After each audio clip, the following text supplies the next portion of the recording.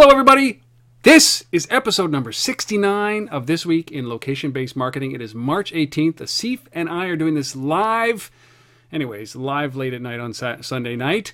My name is Rob Woodbridge from Untether.tv. That's that place you can go and you can learn from some of the biggest names and the names you've never heard of. But the guys who are forging the way in the mobile industry, they're building stuff that you don't even know you need, but you will at some point. Check it out at Untether.tv. With me, as always, from Toronto, Ontario, Canada. Take it away, Mr. Asif Khan. Yeah, Asif Khan from the Location-Based Marketing Association, the place you come to stay on top of what's going on in the geolocal, hyperlocal, something local world. And there's always something going on. It's always a busy week, and we got lots to cover this week as usual. And so, yeah, why don't we jump right into it, Rob? Great idea, Asif. Great idea. So, we always a little bit of preamble. Let's talk a little bit. Are you in the city? What's going on? What's the LBMA up to? It's been a while since we've done a check-in with the LBMA. Come on.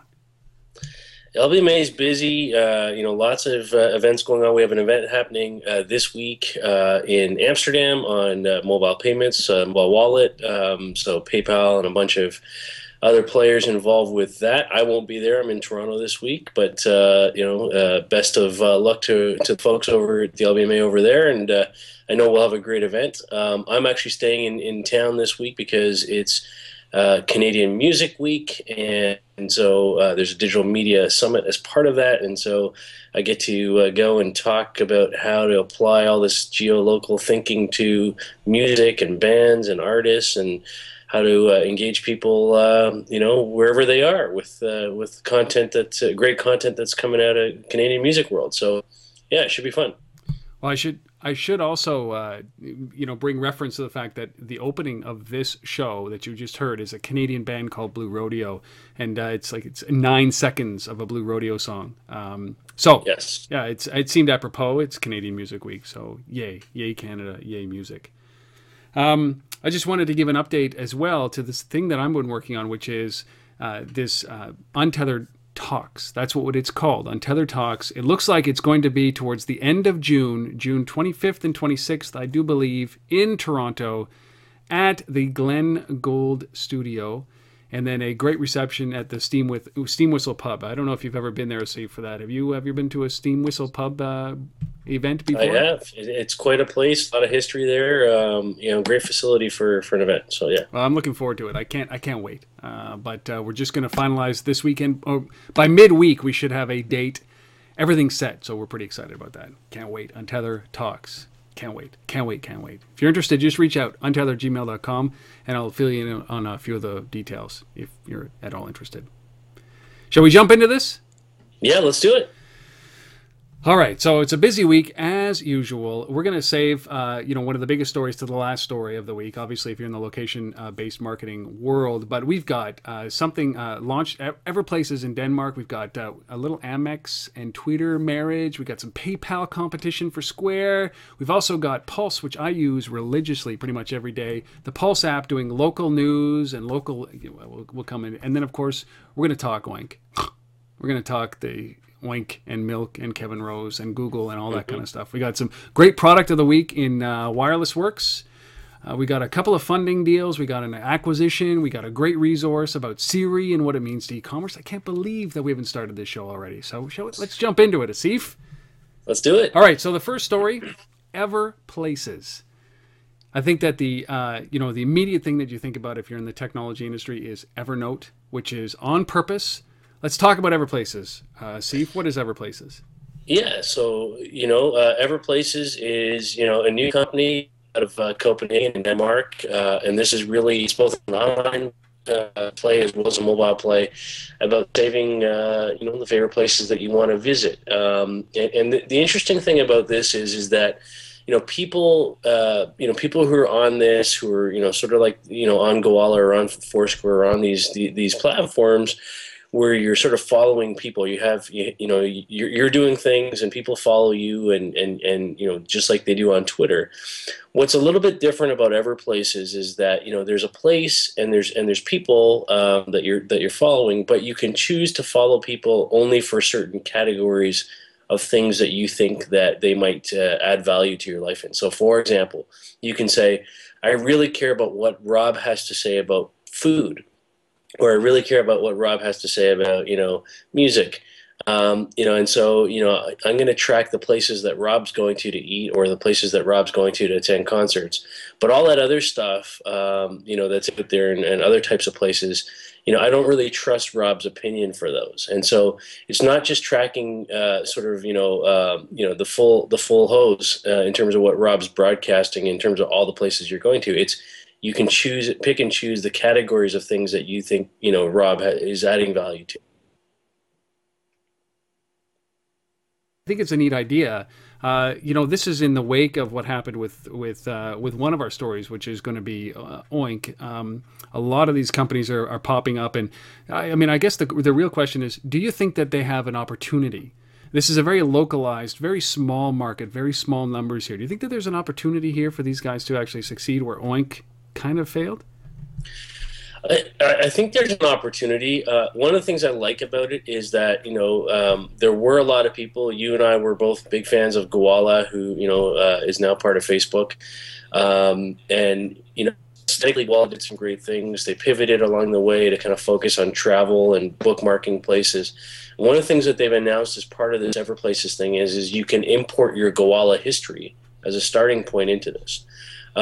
So is this really a pick up from where Gowalla left off, and let's carry it forward and see what happens? I don't know, but there certainly seems to be a bit of that element to it. Well, I always wonder about these things because we know that you need a big number of people. Mm-hmm. You need a big number of people in order to be able to do this, and there's a lot of these localized groups, and is there going to be a bigger play where all this stuff gets rolled up into one? I don't know. I hope for these services. I really do. And I like the fact that this is a location sharing piece. But what about Foursquare? Foursquare... Well, you know what this is? This is Google Circles with a location play, right? Because really what we're talking about here is small groups of people. I trust people's opinions about certain things. And you can argue that, we trust what our friends say more than we would trust the general public about, certain topics. And that's really the premise that they're building on here with EverPlaces. And so we'll see where that goes. But, hey, at least they're trying. And, we haven't heard a lot coming out of Denmark in this space, or at least I haven't. So let's see where it goes. All right. So that's EverPlaces. Just go to everplaces.com. You will find it there. And let us know what you think. Is this something that can actually stick? Do they battle with Foursquare? Is this a thing that they can actually win? Or are they even trying to? Or are they actually setting themselves up to be purchased by Foursquare or by Facebook or somebody like that, or Google? Who knows? But we do know that a good UI is important. We also know that a lot of people are important. And I think that a company like Oink had 150,000 or 200,000 users, and it didn't move. So, all right. So that's everplaces.com. All right, second story. Number 2. This is a big one. PayPal moving into the payment space, a la Square. Not only did they move into this space, they moved into this space with a triangular-shaped, tongue-in-cheek, triangular-shaped swiper, like Square has its obviously Square, and this goes to your prediction that eBay is going to be the dominant company for 2012. What do you think about this deal, Steve? What do you think about them moving into this? I think this is fantastic for eBay. I think and for PayPal, obviously. I think.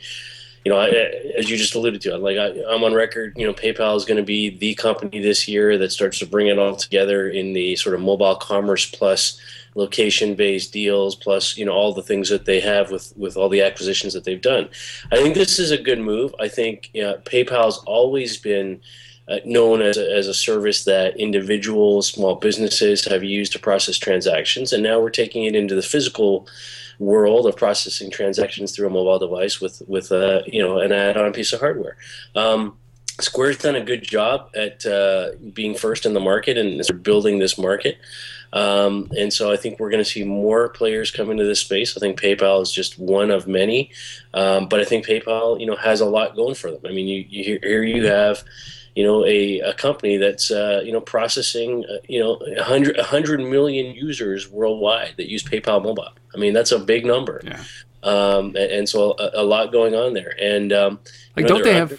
they're undercutting Square's processing fees. So Square charges 2.75% per transaction. They're going at 2.7, so just slightly lower. Not that that's a huge difference, but I think the fact 100 million users plus transaction fees is slightly lower, it can't be a bad thing. They also have, what do they have? 9 million merchants for PayPal. Yeah. So that also has a lot to do with it. And do you think that Square can stave off what these guys are doing? I don't think that there are going to be some merchants that switch over because for that save in the transaction fee. But I do think that I think they're offering a 1% additional reduction reduction in that transaction fee if you are using the debit cards or the PayPal debit cards. But there's some conversation around does PayPal hold on to this? They're it's like your bank account when you go with like an ING Direct or a President's Choice, they hold a certain number of funds, and anything that you submit over that funds, they'll hold for 30 days, and that's what they're doing. And I think that that's a limiting thing here, because I want my money right away, and whereas Square actually deposits right into your bank account. Right. Yeah, no, there's certainly some advantages to the Square model over PayPal. I mean, the other thing that I should mention is this PayPal, this new feature from PayPal. It's not just the thumb reader piece that you plug in.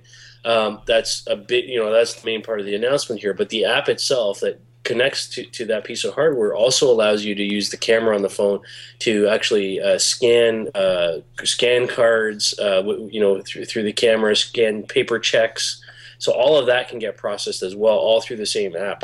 So it's pretty wide what it covers. The other thing that I saw in the announcement is they've basically said that their digital wallet offering, sort of the Google Wallet competitor, the ISIS competitor from PayPal, will be launched in May. So that's going to be hot on the heels of this as well.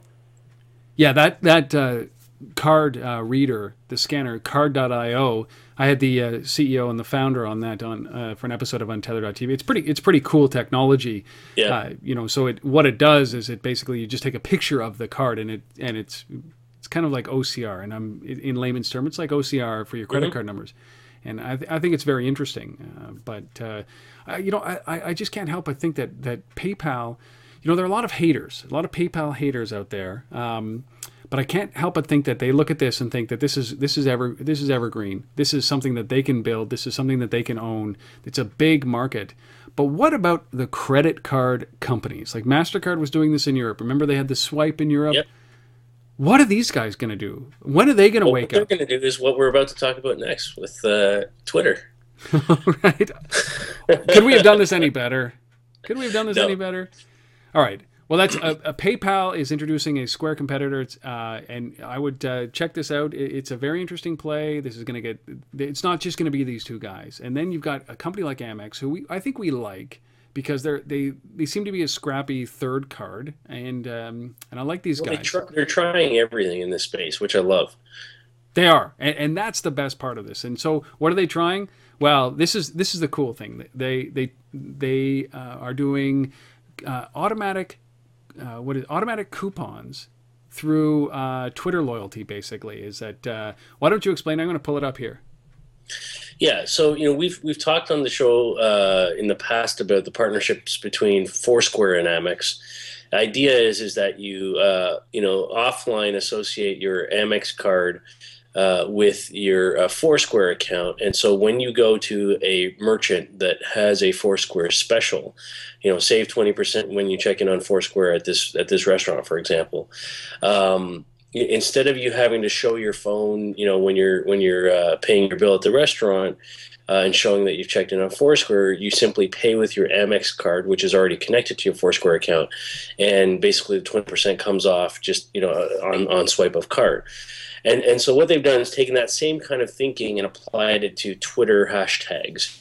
this case. And so this is something that they've been testing at South by Southwest, and so they've been doing it with McDonald's and Whole Foods and Zappos and Best Buy and a bunch of interesting brands. And so the idea here is that when you tweet a certain hashtag like Amex McDonald's, and by the way, so in the first 48 hours from one of the stats I saw that they ran this, Amex saw 2,000 tweets with this Amex McDonald's thing. And so the idea is that if you tweet that hashtag, you get a $5 discount, from McDonald's by paying with your Amex card because it's connected to, already to your Twitter account in this case. Make sense? Boy, does it ever. And I just threw up there. I'm going to throw it up there right now again. You can see Asif can't, but anybody else who's watching this, and he can see it later on when he's watching the episode. Yeah. You can see that there have been 177, this is Visibly is tracking this. There's been 177,000 tweets about this, 206 tweets per hour, 28,900 users, 66 new users per hour. The total spend has been $7.9 million on this campaign. The discounts, $1.6 million in discounts. One of the other statistics that they brought up was the regency of this, how they bring people back into Twitter. One of the biggest criticisms of Twitter is that it is lots of dormant accounts. What are the actual number of users in Twitter? And it says here that 23.6% of the people that are actually involved in this now were dormant accounts that have brought them back into this. 48.5% were existing, and 27.9% are new Twitter accounts. So this helps everybody, it would seem, generate the interest that they're doing. So it brings Amex, the customers. Amex customers, their customers. It brings Twitter some new customers and some dormant customers, and it shows some value. And obviously, since its launch at the beginning of March, it's done about $1.6 million in savings. Pretty amazing. Right. It is pretty amazing, and it's. I think we're going to see more of this from other credit card companies. And don't expect Facebook to sit out on something like this as well. No, I don't think so. Interestingly enough, the number one company in all of this, McDonald's. Yeah. What does that tell you? McDonald's. There you go. Yeah. All right. So that's Twitter and Amex coupons. It's pretty. I think it's a sign of things to come. And it's a really interesting play because everybody criticized Twitter about can they actually make some money, and they can in location. Obviously, they can. Makes sense. Yeah, and they have a lot of interesting other location data too that isn't directly sort of exposed here, but I'm sure behind the scenes there's a lot of data that they're sharing with Amex on where these people are doing this stuff from. Well, I'll pull it up again. What stores they're redeeming from, and a whole bunch of other things. So not only that is about the time of day, which is always critical around this. And how do you there's natural ebbs and flows. It seems like at 2 a.m. there's a good pop, but the real question is how do you influence people to go where they're typically not going to these stores? So you don't want. My guess is that they don't want people who are, typical. Who go to McDonald's all the time to benefit from this all the time. They want to bring in new customers or make them come an additional time or two per week. And that's the key. Sure. That's the key. So story number 4, Pulse. This is an application I use all the time. My iPad is right in front of me every morning. It is my newspaper. It is an aggregator of RSS feeds from across the internet. They're partnering with some major content players, and these guys are now going local, which is very cool. Let's talk about that. Not only local, but local coupons too, which makes sense. Yeah, so great app. 13 million people already use this thing. They're adding 1.5 million a month, so it's growing like crazy. It comes as a default app on the Kindle Fire. About 250 different publishers, push content into this. Bloomberg, Business Week, a whole bunch of great guys. And the play here is they're basically saying, look, yeah, we're growing, but we don't want to sit idle.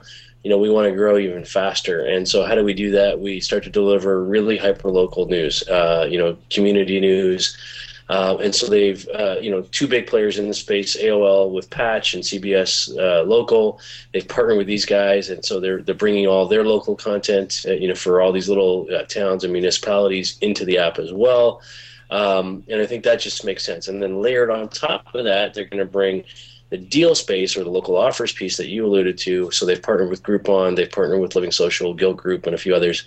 And so not just hyperlocal news, but hyperlocal deals, plus all the rich stuff they've already had in sort of the big brand news as well. So fantastic stuff happening inside the Pulse app. Well, I told you that I use this, and when they announced that they were going local, I went on to see if there was anything local in my city, and it allows you to upload or search and find local resources. And I thought, what's the impact of something like this on the newspaper industry, my local newspaper industry? Do they participate in this, or do they get out of this? What do you think? Yeah, I think they better participate. Otherwise, I think they're already losing share like crazy. And I think, here you have a player. I think the interesting thing here is there's got to be a way that they can deliver content through an app like this that creates revenue streams. And so I think they're better to be a player than to sit out and just continue to lose share.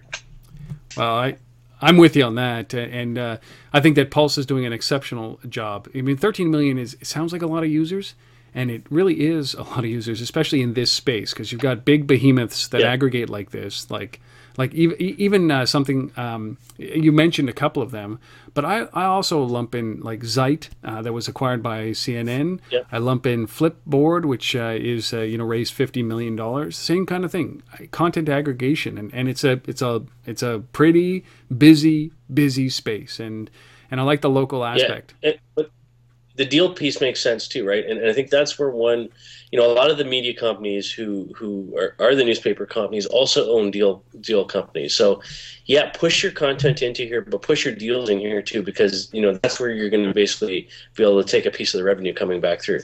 Like I always wonder about this, and I agree with the deals, but what about the guys who are out there who are flipping? I don't know.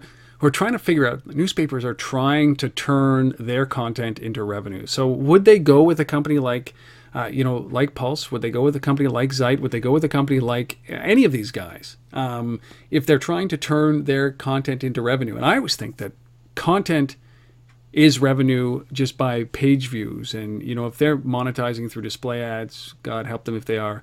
But, how do these guys leverage Pulse? Pulse has got to create some kind of revenue source, I would think, for them to be able to make this really worth their while. Sure. Yeah. Yeah, and we don't know what that is yet. I think the deals are a piece of it, but I'm going to say, I might go on a limb here, and I'm going to say that I think content is still really important, and good content. People used to say content is king, and I don't think it's king anymore by itself. I think that what we're moving to right now, and when you think about location in particular, it's really about experiential content. How do we bring the content to people, and how are people engaging with that content? The creation of the content, the quality of the content is really important. But I think, in order to start to figure out how we make money, we have to think about how are people experiencing, how are people engaging with that content. And that's why I think when you think about things like augmented reality and all this other stuff, it's about the experience as much as it is about the content. Yeah, I would agree with you. And I like the idea of hyper local. Somebody's got to do it. Somebody's got to show these guys how to do it. And why not an app that I use every day? And I love it. And I wonder what the impact is going to have on companies that have built their own apps. National chains across the U.S. and Canada that have built their own apps that are now being pulled. That content's being pulled into something like Pulse. It's yet to be seen. Interesting. Cool. So cool. All right. This was all a lead up for this. I think that arguably, could it be the biggest story of the week? Could it be? I don't know. I think it's definitely one of them. Kevin Rose is a guy who, everybody loves him, and he's done a lot of great things, and we'll see where this goes. I mean, why don't you introduce this one? Sure. Well, So we all know who Kevin Rose is. He's the founder of Dig. He's also the founder of a company called Milk Inc. Big kerfuffle last, about a year ago when he actually launched this. He launched Milk to raised about $1.8 million in angel investors. He is a big guy in the Valley, a big brand, a good name, and spun out and decided to make applications. So his first app was something called Oink, which is basically where you rate absolutely everything or anything around you. It could be the chair you're sitting on, the desk you're sitting at, the food you're eating, the cup that you're drinking out of, the beer that you're drinking, the tea that you're drinking, or the sushi that you're eating. And this, Right. launched to some pretty big fanfare. It launched in Kevin Rose style, and he built a small team around him around this technology. Probably had about, 150,000 people, Asif? Is that about right? Yeah, I heard 150 to 200, so yeah, it might be up at that high. So he launched it, and then almost suddenly this week said, Oink closed. We're shutting it down. You got 2 weeks to get your data out. It's okay because we have this great transition, which is, I love the fact that they've done this. They've helped you get your data out of there. Mm-hmm. And within minutes of that, rumors started flying around. And I think it was on, some of these technology blogs broke it first. And obviously that Rose is going to Google. Rose is going to Google. And then, lo and behold, as you see on the screen right now, March 16th, confirmed. He says he's beyond excited that the Milk crew, the entire crew, is joining Google. And, they went on to say, I loved it because I use Google products all the time, and we're so happy. And then, of course, this afternoon, he actually posted another Google Plus post saying that he's starting work tomorrow at Google. He's excited because he gets to switch over to Android. So that's the backstory. And so now he's just shut it down. And I guess the biggest thing is that this is a deal that is rumored to be worth $15 to $30 million. So how can you not say that this is an acqui-hire, Asif? Yeah, I mean, this is all about talent. This is this is Google basically saying, look, we need guys like Rose and his team who get it, who have the pedigree, who understand social. One of the rumors is that he's going to go and head up Google Plus now. And actually make that into something, and that will remain to be seen. But yeah, I mean, this is an all-out acquisition of talent. It's not unlike Facebook and Gowalla. No, in some respects. No, this is exactly like that. In fact, except it's high it's priced. Bigger. Yeah, it's way bigger. It's way bigger, and it's an interesting play. It's a very interesting play. Oink. We've talked about Oink as a product. There's no market for this thing. We knew that, but I got to say here that on one hand, I'm thinking, you know what, good on Kevin. That's what I thought. It was almost immediately. I thought, good on Kevin for deciding that, listen, this isn't working out. We're not getting the traction that we want. Rather than let this thing go on, we're going to actually just old shep it. We're going to take it out in the back and shoot this thing before it decides, before people get attached to it, and he can't figure out a way to make money. And I appreciate this. And I actually did an episode. We have a show called Where's the Money? Oink was our first show because it was just so obvious. And so I thought, way to go, Kevin. That's great of you. And then the next day, I heard about he's shutting Milk down and moving over to Google. And I thought, how disingenuous. And what I mean by that is very clearly, he knew this was happening. How can you build now a product anytime with Kevin Rose that you'll have faith that will be around in a week or 2 or 3 or 4 or 6 months or a year? I think that what he did on the right side, which was shut down Oink, but it leaves me feeling a little bit icky. Good for him, because it was probably a big acquisition. 15 to 30 million means each one of these guys net a couple of $1 million in their pockets. I don't think he needs some money, but it just shows that his heart wasn't into it. The commitment to the product and the company weren't into it. And you know what? Quite frankly, if I was an active user of Oink, I'd be pretty pissed about this whole thing. So I don't know. I'm mixed of this, and that's my rant. But good for Google, I suppose. Yeah. Good for Google. It is good for Google. I think this is a great move for Google. I applaud the fact that he actually shut it down and gave people a chance to move their data out. But yeah, I'm sort of with you on the can we trust Kevin Rose to go and build something again? I don't know. I don't know. But anyways, good for Kevin Rose and for his team, because they've all come out well. Moving on. They've made some millions. All right, moving on. Mm-hmm. All right, moving on. Nice segue. Maybe it's just spite and jealousy. Maybe that's what you think. Maybe that's what. Maybe. Yeah, a little bit. All right. So that was it. Our top 5 stories. We had EverPlaces. We had PayPal taking on Square. We had Twitter with Amex coupons. We had Pulse going local news, local coupons, and then of course Kevin Rose shutting down Oink, shutting down Milk, and selling out to Google. And he's going to go in there and save Google Plus, and that's going to be a big task. Maybe that's what it is. 5 stories. If you got any better, reach out. untether@gmail.com or asif@thelbma.com. We'd love to hear from you about those stories. If you have any insight or feedback, if you think we're wrong, you think we're right, let us know. Please. Please let us know. Now it's time for the product of the week. I'm going to get it like an interstitial graphic for that, like a product for the week. But for now, that's what that is. Let's talk about this company. This is a company called WirelessWorks. Yeah, so I had the great opportunity to sit down with Patrick Blattner. Patrick is the Chief Product Officer for WirelessWorks, and we sat down earlier today, actually, and talked a lot about what they're doing and indoor location and sort of the value of that to the industry and to merchants and retailers in the space. So why don't we get right into it and hear what Patrick had to say? All right, here's Patrick and Asif talking about WirelessWorks. Well, it's fantastic. Yet again, we get to sit down with one of our members of the LBMA. And today I'm privileged to be with Patrick Blattner, Chief Product Officer of WirelessWorks. Patrick, welcome to This Week in Location-Based Marketing.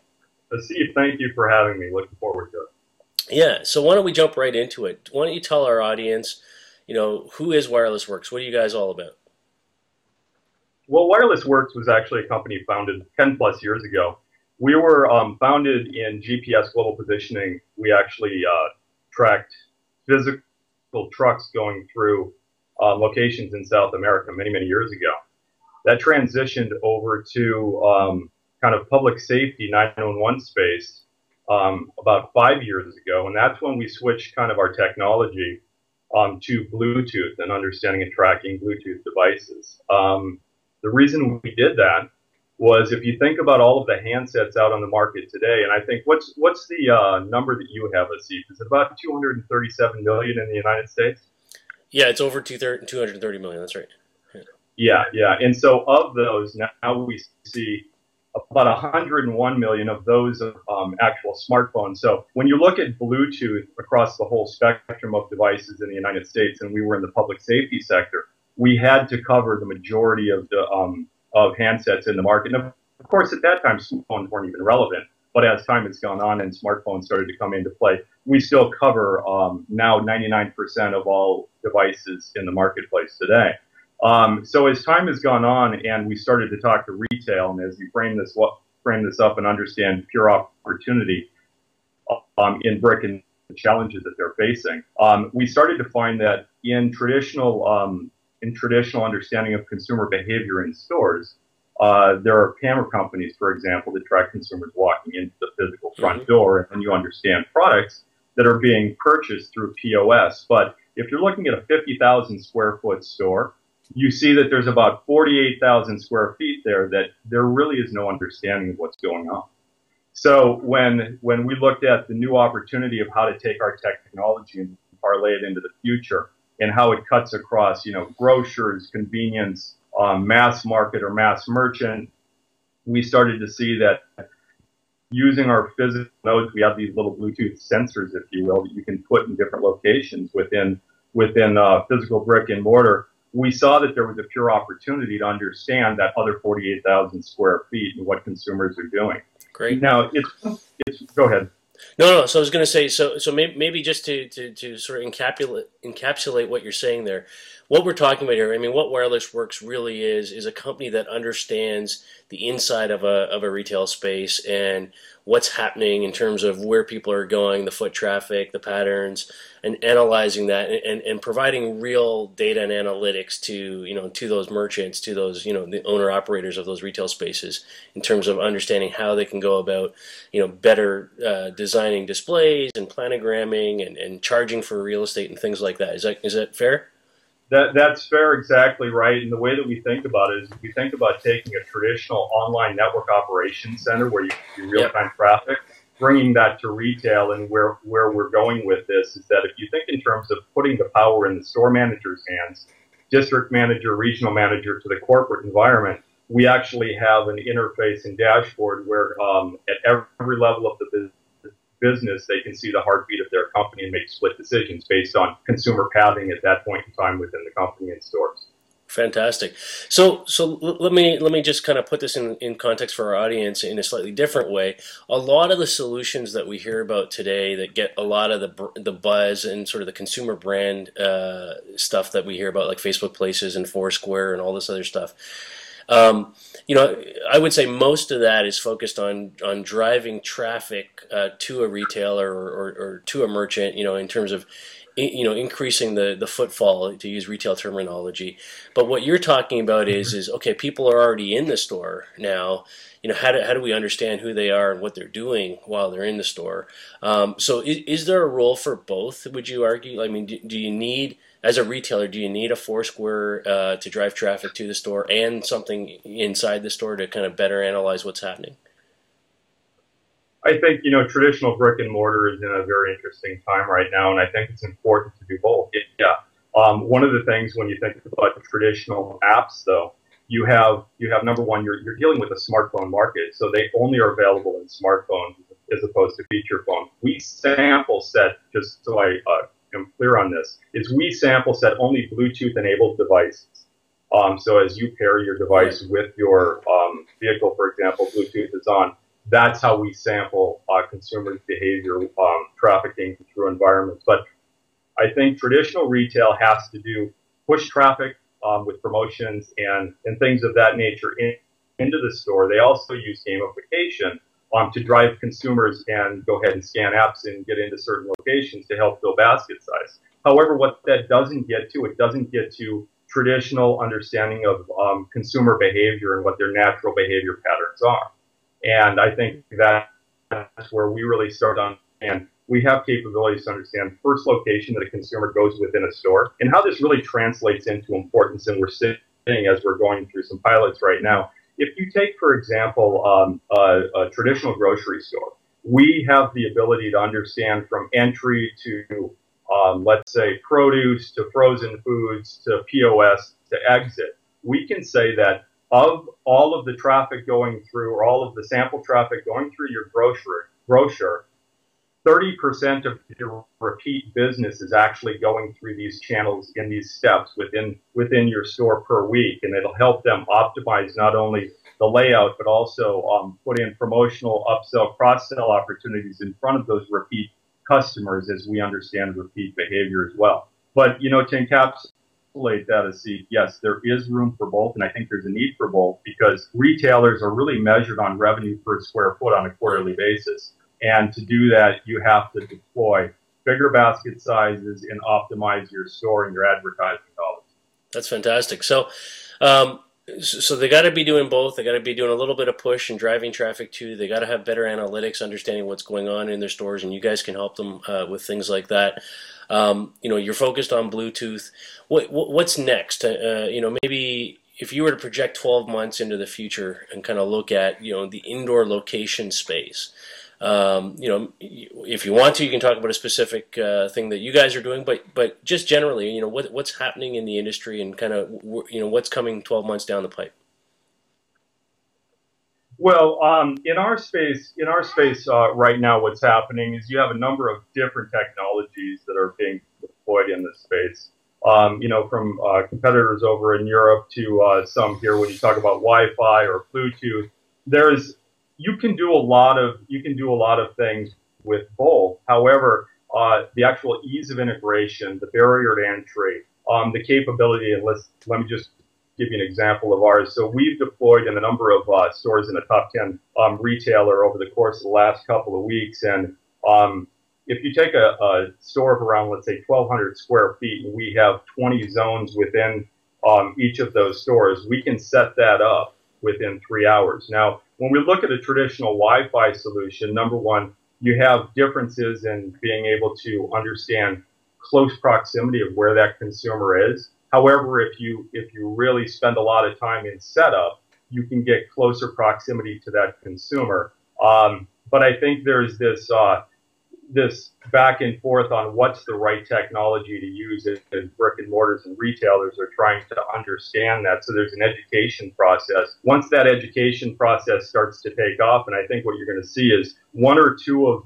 these companies, such as ours or one or the other, may start to make some headway with press release. The education will increase, and then if there is if they start to see optimization of 0.5% to 1% based on this technology being within stores, and you're looking at a $50 billion business, you're talking about $1 billion in optimization. Right. So it just takes that one company to take a chance and use one of these technologies, and then I think you're going to see a number of others fast follow on.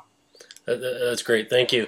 And hopefully, I think part of the role of the LBMA, the Location-Based Marketing Association, is to help educate. We have a lot of retailers who are members, and to help get them comfortable with what are the different types of technologies available in this space, and help to fill some of that gap in the education that you're talking about. So, anyhow, we really appreciate your time. And again, for our audience, we've been sitting down today with Patrick Blattner, Chief Product Officer of Wireless Works, based out of Anaheim area.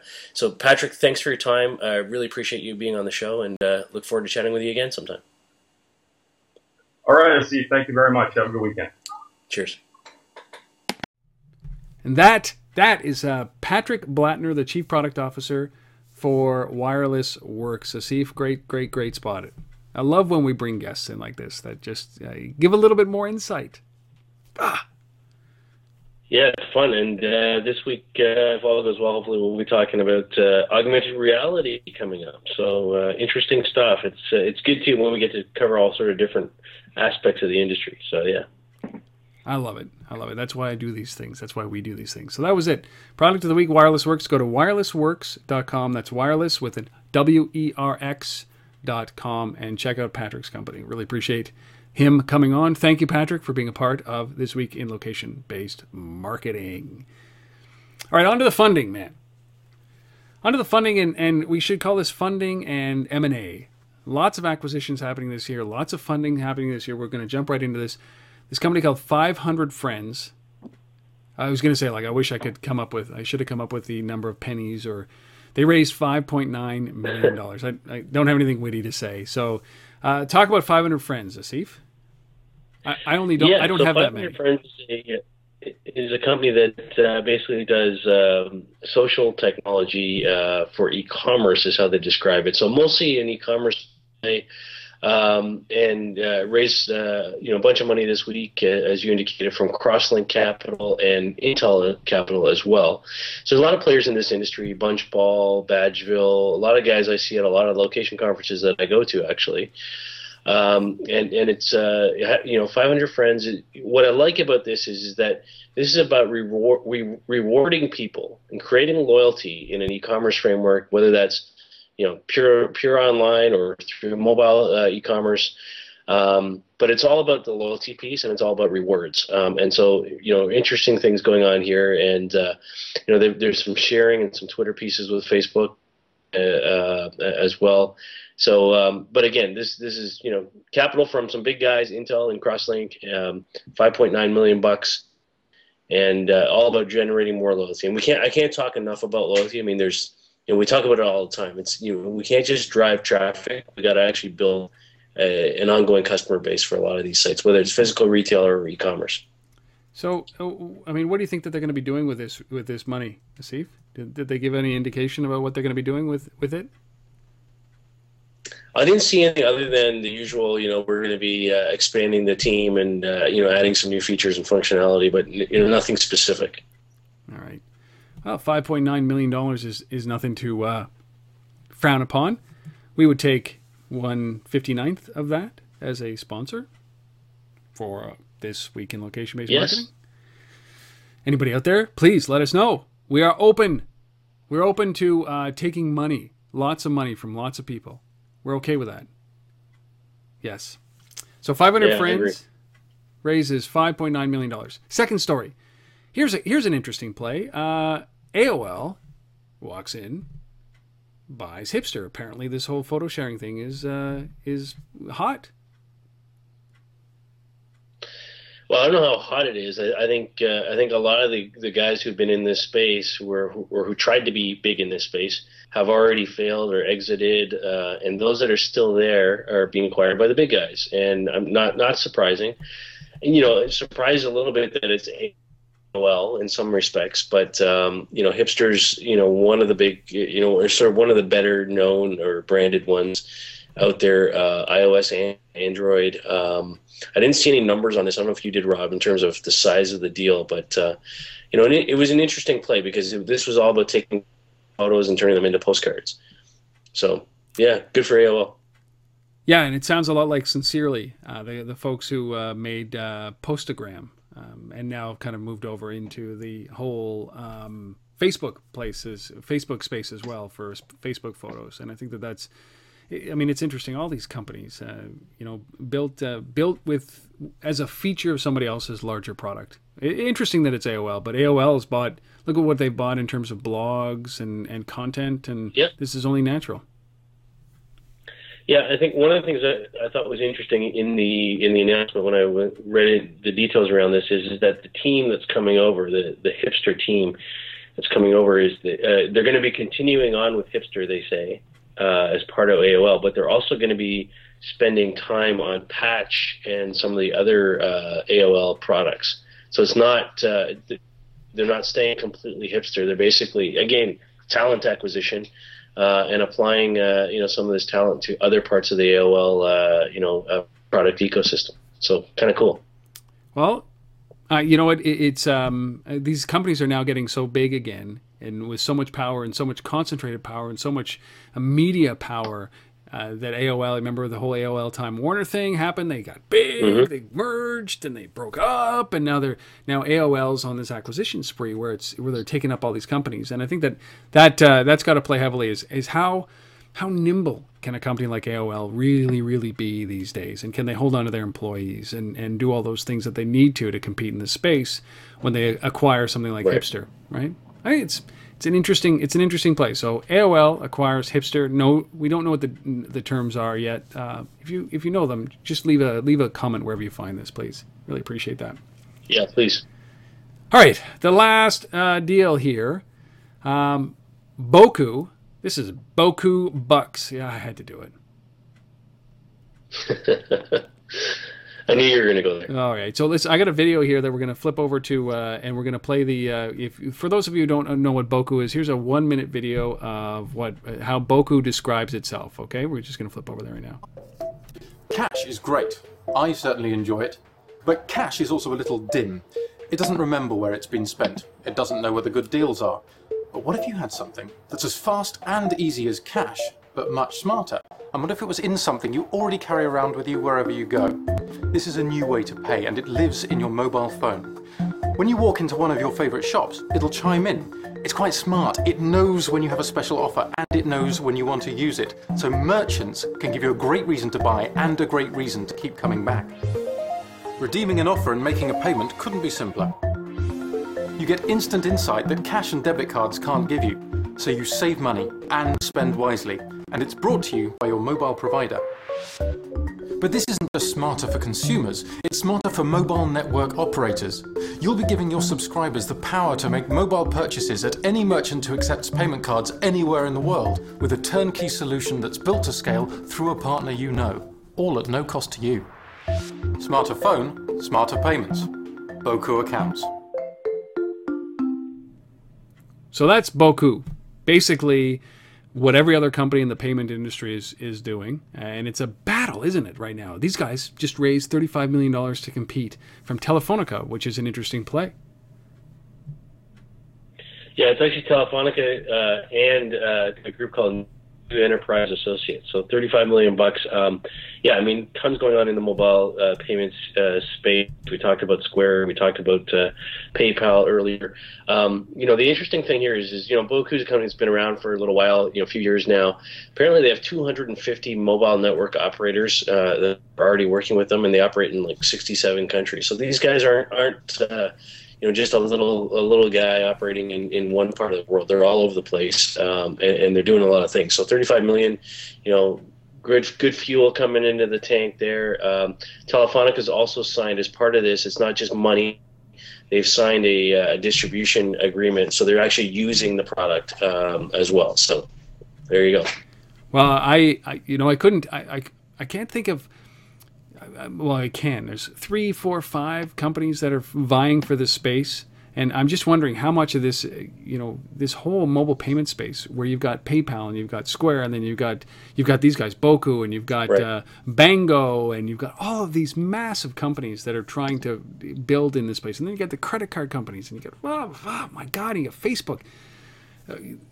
There is a collision about to happen in this space of insane proportions, and it's about to happen. It's got to happen soon. Where there's just going to be fallout everywhere. I think. Well, I think you're going to see some of these. Even despite the size of some of these companies, I think we're going to see some serious acquisitions start to happen. I mean, there's a lot of guys sitting out there right now with a gazillion of dollars of cash on the balance sheet, right? That are waiting to do some things. I'm thinking of this company that just put out a new iPad the other day. They got to be doing something. Who's that? Yeah, exactly. Anyhow, there's going to be consolidation for sure. Yeah. Speaking of that, let's close out on that. So Boku raises $35 million from Telefonica. This is a big space that's about to. I think that there's actually an announcement sometime this week. Maybe by the time you've watched this, there was the announcement that Apple is talking about what they're going to do with what I think is a war chest. Like, probably after this past weekend, somewhere in the realm of about $100 billion sitting in the bank, which is just crazy amount of money. Speaking of which, did you happen to pick yours up there, Asif? Oh, wow. Really? Why is that? Well, I don't know. I'm the guy. I always go, second generation, fourth generation. I always skip one. So you have one. You have the iPad 2. Yes. Oh, okay. See, I have 2 of them actually. You do. Yeah. Wow, man. Wow. I know, it's crazy. Well, I have jumped over here. I'm now an iPad 3 owner. And I love it. I can't tell you how great this thing is. It's saved me. It's faster. The screen is great. Anyways, what everybody's saying. I think the best thing that I saw was Chris Sacca, who is a local, not a local, but an angel investor and an entrepreneur, said that he was sitting in a cafe, pulled out his iPad, what they're calling the iPad 3, and literally. People saw it, got up, walked out, and went to the Apple store to buy it. 2 people, he said, in succession. So I think that's the power of this device. Anyway, so all right, 500 Friends closes 5.9 million. AOL acquires Hipster, and Boku raises 35 million from Telefonica. Those are the deals of the week. Last thing to get through before we put this show to rest is our resource of the week. Asif, why don't you roll with that right now? Yeah, so this is from eMarketer, and we often go to eMarketer for the resource because they have such great articles and data that they put out. And so this one's entitled "What Siri Means for the Future of Mobile Shop." And I pulled this one out because so much of what we talk about on this show, location, is bills and shopping and retail, the impact on merchants and transactions and mobile commerce and all of that. But we don't often we have talked about Siri, obviously, on this, and we've talked about EV and some of the other voice technologies. But what does it actually mean for shopping? And so some great new data out that you'll see in this piece here. This is from the Catapult Shopper Lab, just done last month, actually, February. And so it looks at the ways U.S. consumers are using or have thought about using Siri for shopping. So things like, are you using it to look for coupons or deals, from a voice perspective? Are you comparing prices? And some fantastic data in here. So, take a look at this. It's an interesting resource. Yeah, I often think about what the impact of Siri is going to be. We're looking at what the impact of Siri is going to be on search right now, because it's going to replace the necessity to type something in like a la Google, and it's just going to give you results. You don't care if it's Google or what. And it's also going to have an impact on their advertising dollars, because it's just going to display results, and it's going to be owned by Apple.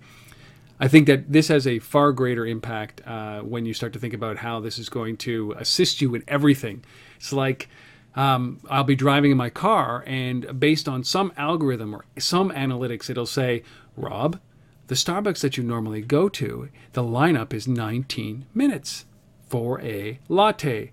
Go to this one instead. And when you get that kind of AI and that kind of ability built in, you're not even looking for it. It's nuance shifts in the way that we do things. So instead of going to the one over here, I'm going to go to the one over there. They've lost my business. Siri's made a better friend out of me.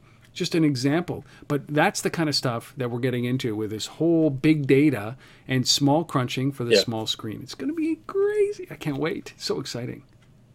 So. No, I love it, and I think I completely agree. I think voice navigation, voice query, voice search, voice comparison shopping, all this stuff. I mean, it just has to go that way. I mean, it's just, especially in today's culture where we're always on the move, we're driving, we got hands-free laws, we got all this kind of stuff. Yeah, I mean, it just makes sense. So anyhow, take a look at that. What Siri means for the future of mobile shopping. eMarketer report, data from Catapult. It's right up there. Shopper So Lab. the link is right above this video if you're watching it on tether.tv. If not, you're going to have to do a Google search for what Siri means for the future of mobile shopping. That's it. Asif, episode number 69. We're My done. apologies. It seems like we're under constraint for some reason, bandwidth constraints. Don't know what it is, but my apologies. We'll hopefully fix that for next week. And as you can see, we're modifying the way that we're doing this show. I'm trying to edit it live. I don't know if you can notice that. I try to be very coy when I look down like this, and I try to hit a button. But we're working out the kinks, and I'd love some feedback. I think both of us would, about the new format of the show, whether it's actually working for you or not. You want us to go back to the old format, which, by the way, took me 90 minutes to edit. I'm trying to cut down on the editing so we can get this up more timely. So love your feedback on this. Please, please, please reach out, untether@gmail.com. And of course, if you like this show, if you hate this show, reach out to us. Actually, send that to Asif at the LBMA. Hate mail goes to him. Compliments, exactly. Yeah. Come on. Love mail goes to Rob. That's right. We do this each and every week. We appreciate you guys coming each and every week to come and listen to what's going on in this industry. We would love some feedback. We're getting some great feedback. Numbers are way up. We really appreciate it. Every week is our best week. We love the fact that this happens. We're right here at the best spot. Yeah. And awesome. Yeah. Keep it coming. We are 69 right, episodes thanks. in. We will be back next week for episode number 70. Thank you guys for watching. Asif, always a pleasure, man. I love doing this with you, man. We'll see you next week on This Week in Location Based. Thanks, Rob.